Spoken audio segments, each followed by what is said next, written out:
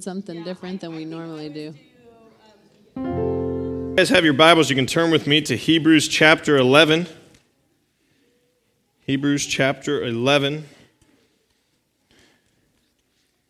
Kevin left off at verse 12 last week, so we'll be picking up in verse 13. But before we do that, I have some questions for us this morning. If you think about the title, Dying in Faith, it kind of brings forth this reality that some of us try to avoid or some of us fear, but that is of dying. And when we die, we know that we're going to be leaving some sort of legacy behind. When our time on earth is done, we'll leave some sort of legacy behind. My question is what kind of legacy, if you would die today, what sort of legacy would you leave? Will they talk about how great of a business mind you were? Will they talk about your high school sports career? Will they talk about how great of a husband you were or how great of a father you were? It's these legacies that we leave behind that we want to focus on this morning, because as we look at the legacy that the people that Kevin preached on the last couple of Sundays, the legacy that they left behind, individuals like Abel and Enoch and Noah and Abraham and Sarah, and quite frankly, all the patriarchs of the faith that we read about in Hebrews chapter 11, the legacy that they left behind was that of one of faith. It says that they all died in faith. Well, what does that mean? What does that mean that they died in faith? That means not only did they live their lives in regards to the faith that they had in Christ, in God, but they kept their faith until their dying breath. It was not a faith that they abandoned, but they died still believing. On their deathbed, they were not questioning whether or not God was trustworthy, but they rested in the fact that he was worthy of putting their trust in. It was in their deathbed that they realized that the investment of faith that they had placed in God was a good investment, and that it was still going to be that even when they died. They trusted him with everything in their life, and as they died, they trusted him with everything in their death, and trusted him with everything that would go beyond that into the next life. Today, we look at how we can be people that live, not just live a life of faith, but we can leave a legacy of those that whenever we pass away, they can look at us and say they died in faith. So if you would with me, let's turn and read verses 13 to 16 in Hebrews chapter 11 here this morning. It said, these, the people that I mentioned before, all died in faith, not having received the things promised, but having seen them and greeted them from afar, and having acknowledged that they were strangers and exiles on the earth. For people who speak thus make it clear that they are seeking a homeland. If they had been thinking of that land from which they had gone out, they would have an opportunity to return. But as it is, they desire a better country, that is a heavenly one. Therefore, God is not ashamed to be called their God, for he has prepared for them a city. Let's pray. Dear Heavenly Father, Lord, we thank you so much for this morning. God, we thank you so much for the opportunity we get to dive into your word. And Lord, how we thank you so much for your word. Lord, just the inerrancy, the perfectness, Lord, the encouragement, the conviction, the challenges that it gives us, Father. Lord, I thank you for it and the perfectness that it has, Lord, to just pierce our hearts. And I pray this morning that's what you do. Lord, that you allow us to have open ears and open hearts to allow your word to be imprinted on our heart, Father God. Lord, let this word come to life this morning for us so that we may know how we can die in the faith, Father. God, I just pray right now, Lord, that you would just empty me of myself, fill me with your spirit, Father God, not to deliver this message from me, but from you. Lord, let us all have open ears and open hearts to receive what you have for us this morning. And all God's people said, amen. There's three parts that I want to break down here in this short little passage. And that is not receiving, not belonging, and not ashamed.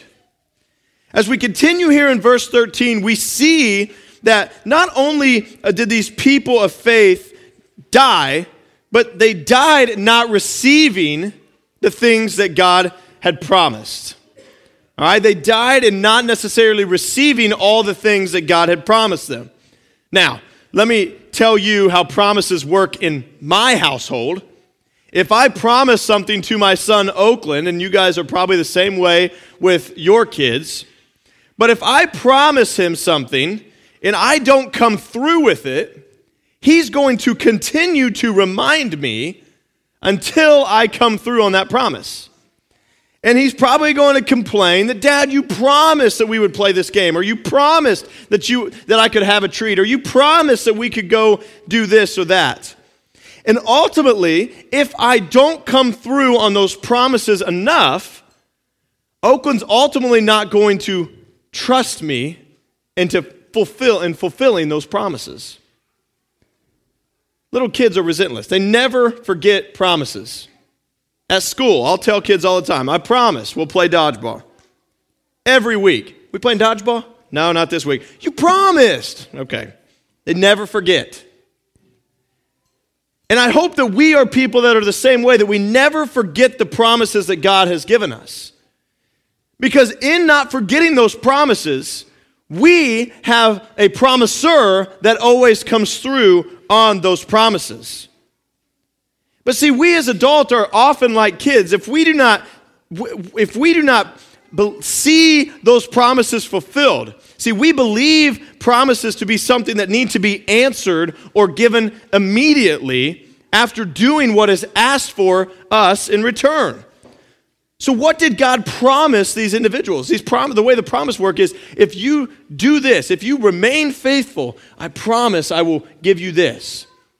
And what happens oftentimes is us as believers, we have this sort of mentality that we read the promises of God in Scripture, and sometimes we are extremely impatient when those promises are not coming true right then and there. God, you promised me that you would take care of me. You promised me all of these great things. And right now, I'm just going through a lot of stuff that is just not fun. When will this come true? God, are you even there? Don't be ashamed of that this morning. We've all asked that question before when we've gone through difficult times. But we look back to these individuals who, it says, died in the faith. Let's look at the promises that God had given them. Abraham, for example, was given this promise that we find in Genesis 17, verses 6 to 8. God says, I will make you exceedingly fruitful, and I will make you into nations, and kings shall come from you.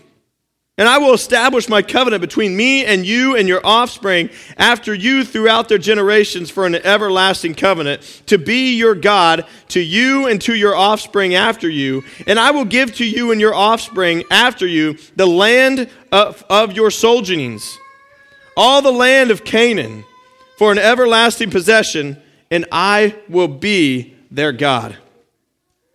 That's a lot that God promised Abraham, right? He promised him descendants. He promised him generations that would come after him. They promised him that kings would come from his lineage. He promised him that all of these great people would come from the Abrahamic covenant that we see here in Genesis 17. Abraham saw some of those come to fruition. The one that we all know is the birth of his son Isaac, that God had promised him at a very old age. Him and Sarah, Kevin mentioned that last week. He promised him that birth of a son. He got to see that promise come true. But if we understand that last part of the promise, he says that he will give them a land of their sojournings, the land of Canaan. But you have to understand, did Abraham see this land come to his people? Did Abraham enter the promised land that God had given him? No. Abraham died at the age of 175, and it was centuries later that Joshua led the people into the promised land. Centuries after Abraham had died, did this promise of this land come true. What about the promise of a Messiah that was given in the Old Testament?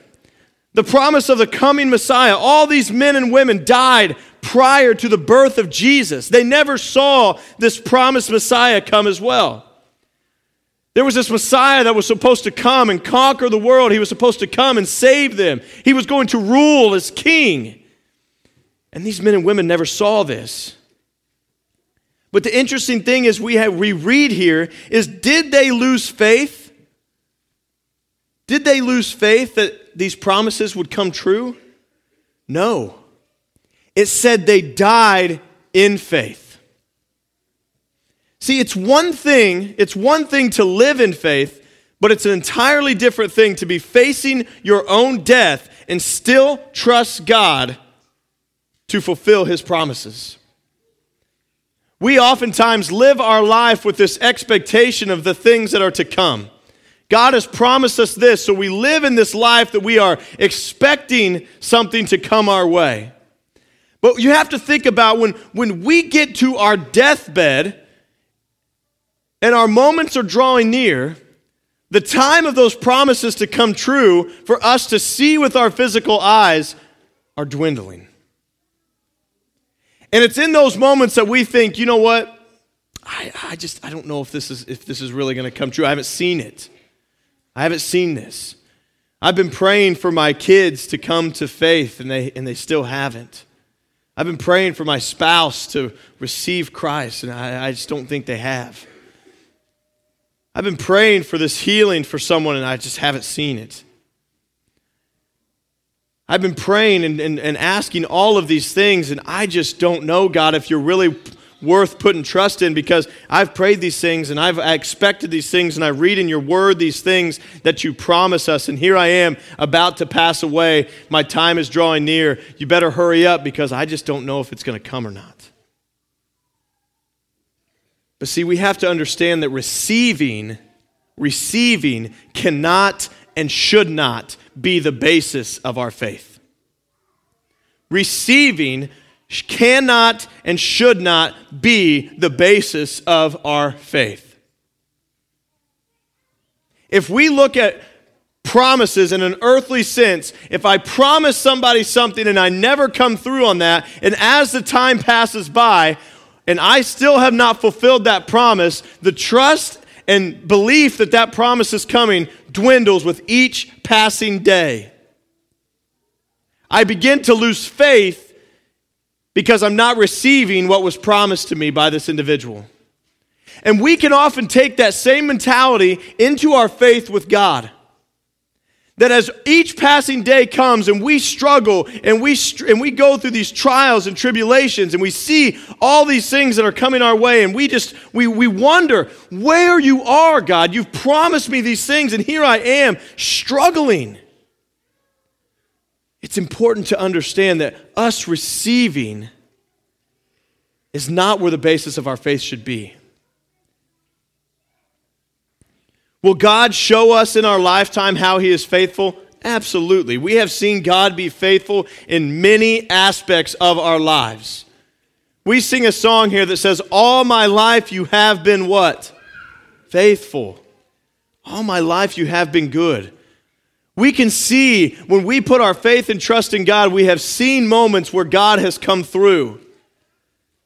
But there in some ways, we may never see that promise come to fruition. And it's in those moments that we must have genuine faith that God is who He says He is. That His word is truly trustworthy.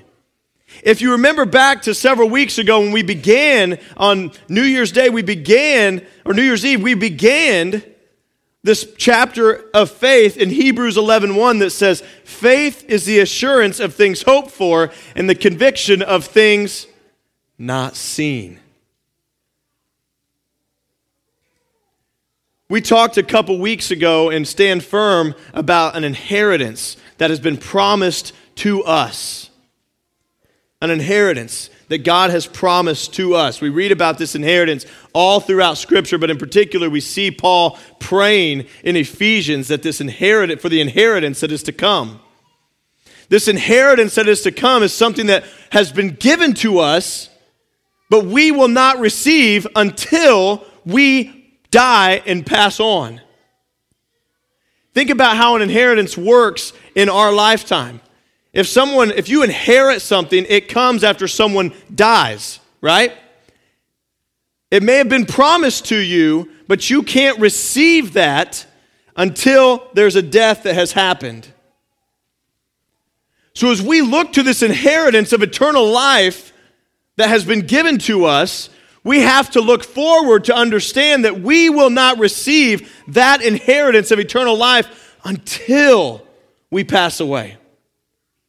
Can we see that inheritance with our physical eyes? No. But we put our faith and trust in the Scriptures, in the Word of God, that He has promised us that it is there. Can we physically see the room that He has prepared for us, that He promises us in Scripture? No, we can't see it. But we remain faithful in our death, reminded of the promise and inheritance that is to come. So don't base your faith on what you can see with your physical eyes. But faith is a conviction of the things that are not seen. Do you trust God with the things that you cannot see rather than the things that you can? That's true, genuine faith. So how do we walk in that? How do we have this type of faith? Well, we have to follow what they did here of those who died in faith in the patriarchs in Hebrews chapter 11. And that starts with understanding that we don't belong here. How do we focus on what we can't see when we live our everyday lives naturally looking and focusing on what we can and do see? Think about this analogy. This came to me this week. How do you get through a hard work day? Imagine you're sitting at work, nothing's going right. It's a miserable work day. It's 8:30. You work. You feel like you've been working for hours. You look at the clock, it's 8:45. Anybody ever been there? Yeah. We've all had those days. How do you get through those work days? You don't focus on every bad thing that's going on around you. You don't focus on how people are treating you, how the customers are dealing with you, how your boss is giving you impossible tasks. You don't look at that. If you focus on the workload and everything else that's going on, your day is going to go by so slow. But what do? You focus on the end of the day, when you get to go home, because guess what? You don't live at work. You don't live at work. You're there for a temporary moment of your day. And then you get to go home. In this same mentality, we have to think about our time here on earth. If it's the old adage where if I would make a timeline all the way across the church with the tape, I've said this before, but if I'd make a timeline wrapping around, it still would not encompass what eternity looks like. We can't fully grasp that. But if this line represented eternity, you could take this ballpoint pen that I have right here, you could take this pen, find a spot on that line, and just make a little poke on that line, and that is our lives that we have in comparison to eternity here on this earth. It is such a momentary blip on the scope of eternity. We are merely passing by on our way to heaven. If we do not have this type of mentality, that is how the people in Hebrews 11 kept the faith and died in faith. It says, having acknowledged that they were strangers and exiles on earth.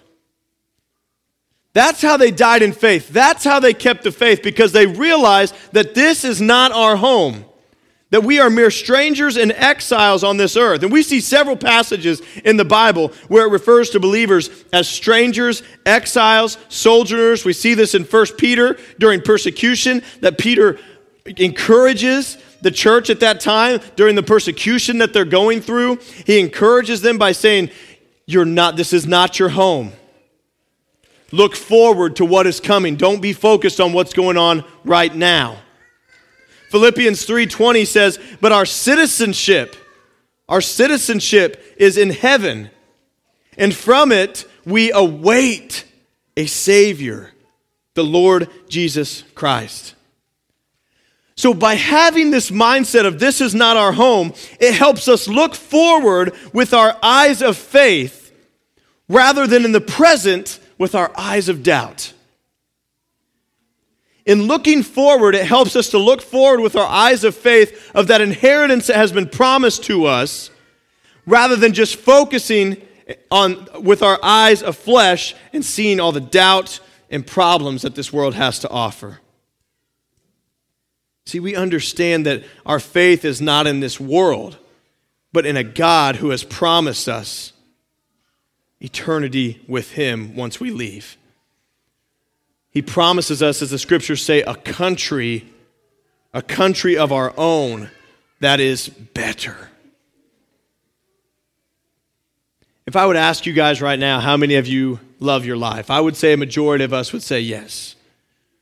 We love our jobs, we love our families, we love our homes, we love our Indiana weather.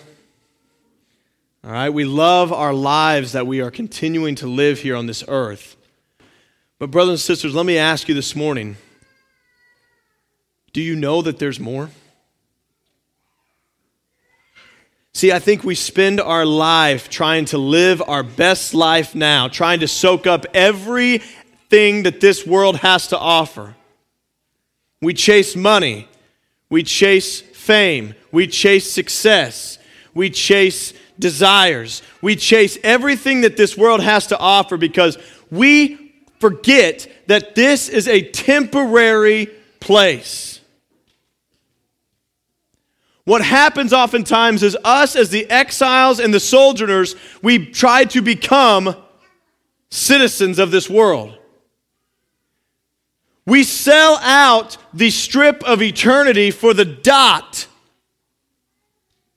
We live with one focus and one focus only, and that's to try to get everything out of that dot that we can, and in doing so, we lose the entire line.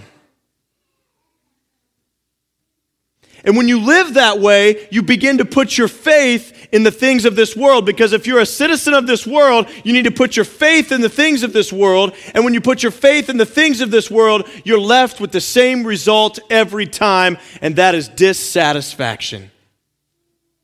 It's not enough. You're left with sorrow and misery and despair. Because that's all that this world has to offer you. Further on, we see that once we set our minds on the future promises of this inheritance that we see in verse 15, we see that our inheritance is what we live for. We stop living our lives and our time and our money, and everything stops focusing on how we can live our best life now, and our life starts to focus on those treasures that we're storing up in heaven. And as we see this, we set our minds on the future, but we don't look back. The patriarchs of faith that we read about in Hebrews 11, they left their old lives behind. They left their old lives behind and decided to follow God. Abraham was called out of the land that he grew up in, the land that he was comfortable, the land that he knew most. He was told to pack up and move and to follow God. He's called to be uncomfortable. And that's the problem right there. That we put our faith in our comfortability rather than being uncomfortable, because if we put our faith in our comfortability, we don't have to rely on God as much as if we were uncomfortable. Well, let me tell you right now, if you're comfortable where you're at and you're not stepping out in faith, then you're not placing your faith in God. You're placing your faith in other things. When God calls us to be sojourners or exiles, we go and we don't look back at this other life. I got asked the question this week. Somebody was doing a Bible study, and the question was, what does it cost? What does it cost to follow Christ? This was a question, and I never really thought about it before. But what does it cost to follow Christ? And they asked me, they said, what's your thoughts on that? And my answer was simple. It costs everything. The problem that we have in this world is that we want to follow Christ, but we want to keep looking back. And when we look back, we start to go this way a little bit. Because we kind of like what we had back here. We kind of like the sins that we live in. We kind of like what the world has to offer. But God's called us to walk this way. But God, I kind of like what I had back there. But it costs us everything. It costs us our will. It costs us our sins. It may cost us our friendships. Think about it. See, these people could have gone back at any time. They struggled.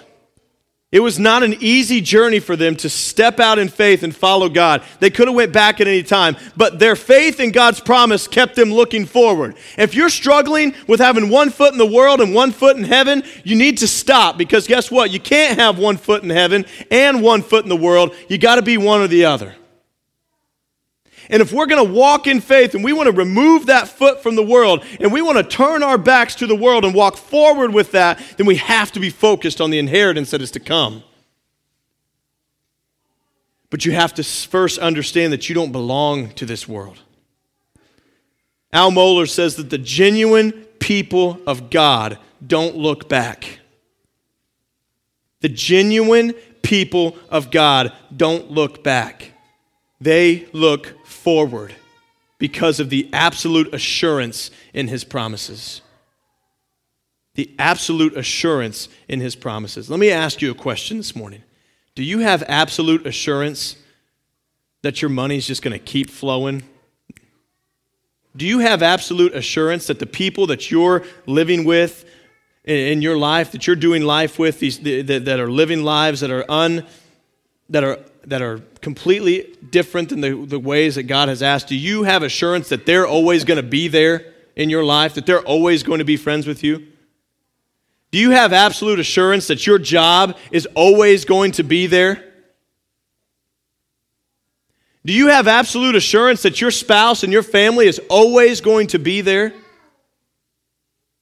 You don't. You can't answer that honestly. But I'm telling you what here this morning, you do have absolute assurance that His inheritance that He has promised you will be there. Because He is a God that does not break His promise. He is a God that is worth putting our faith in. And when we remain faithful to Him all the way until death, it tells us in here that He is not ashamed of us. Verse 16 says, "Therefore God is not ashamed to be called their God." Those that look forward and don't look back and put their full trust in Him, He is not ashamed to be called their God. For He has prepared a city for them. I don't know if you've ever thought about this reality before, but a lot of times when we think about ashamed, we think about how we can be ashamed of God sometimes. You think about the story in Scripture about how Peter denied Christ 3 times, right? And at the essence of that, there was a shame that he had to be called a follower of Christ. But even much worse than that is God being ashamed of us. The implications of us being ashamed of Him and He being ashamed of us are eternally different. Those who do not die in faith, as the patriarchs in Hebrews 11 have, God is ashamed by. He's ashamed by. Why? Because it means that they did not trust Him to come through on His promises. And someone that does not trust God fully does not believe in God fully. You cannot believe in God fully and not trust Him. And for those that don't believe in God, do not believe in His Son. And for those who do not believe in His Son, there no longer remains a sacrifice for their sins. And therefore, they are condemned to hell.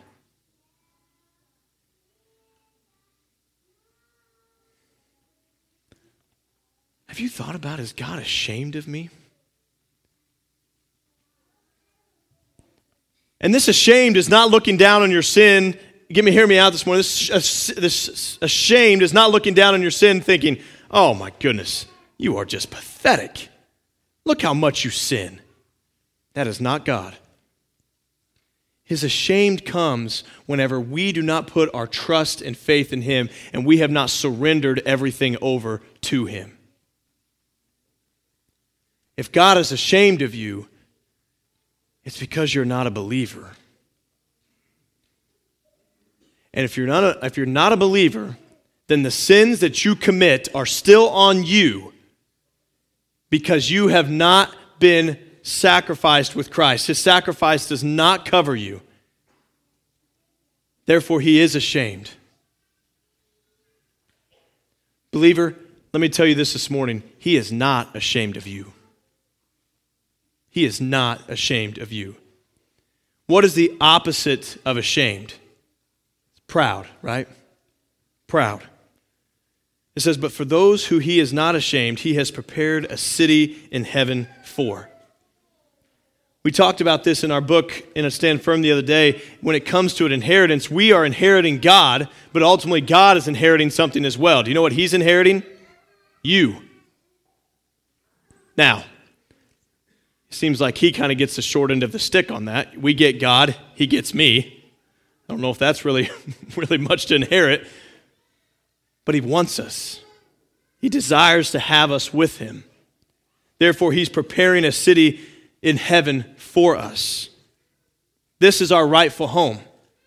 He's awaiting the time that we will come home to him, our better country, the place that our citizenship resides, the place that we will call home for eternity.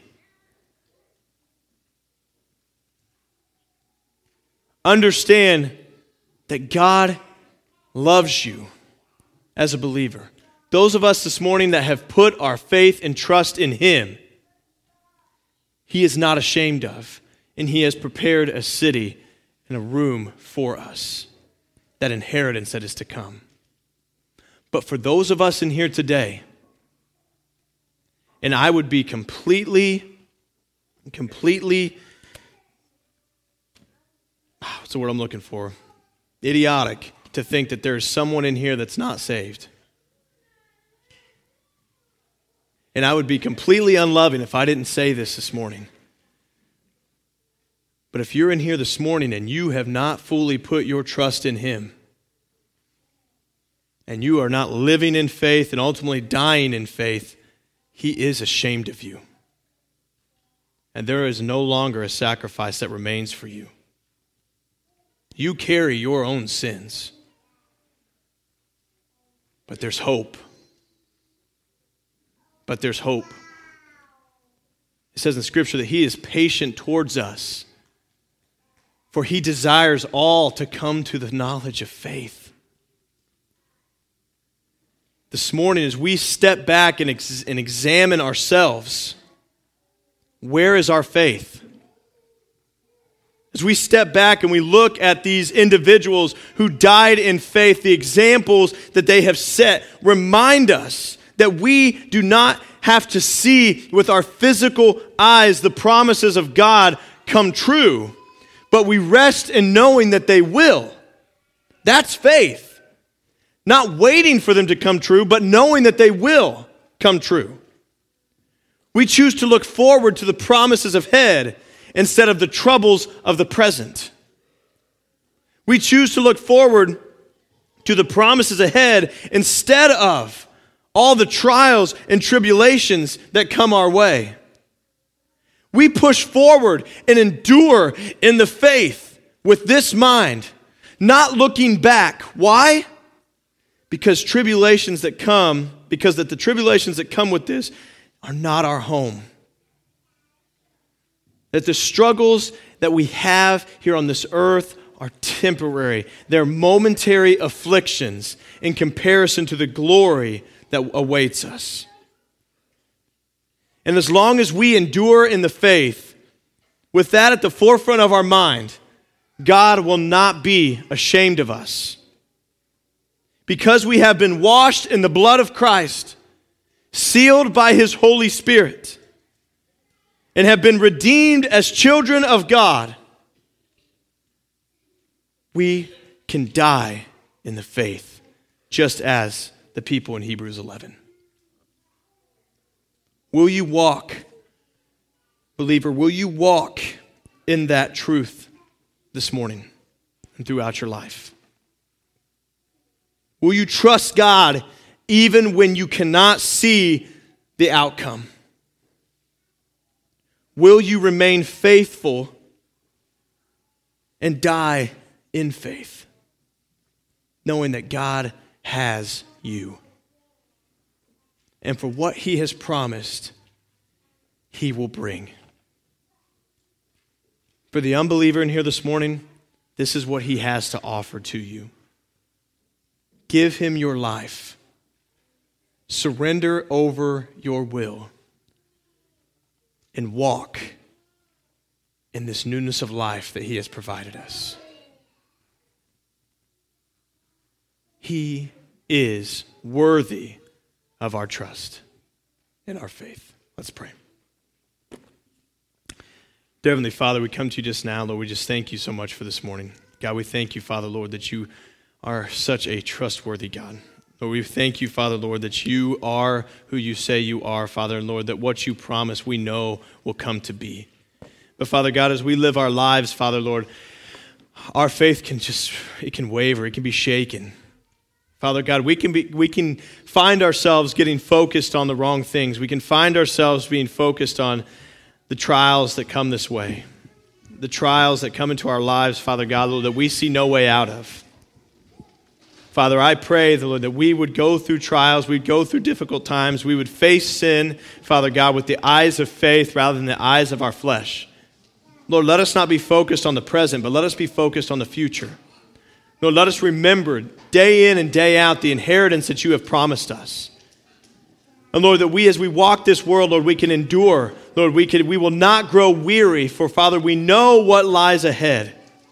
Let us strive for that goal. As you tell us in Hebrews 12, let us fix our eyes on Jesus, the author and perfecter of our faith this morning. And Father, for those are in here, Father God, that have never surrendered their lives over to you, Lord, that have never been gifted with this great gift of faith that you provide us. Lord, I pray this morning, Lord, that you would open their heart. Allow them to see their need for you. And Lord, allow them to trust their life in your hands. Father, you care about us and you love us deeply. And for that we are thankful. Thankful, Lord, that you are a God worthy of our trust. We thank you and we love you. And everybody said, amen.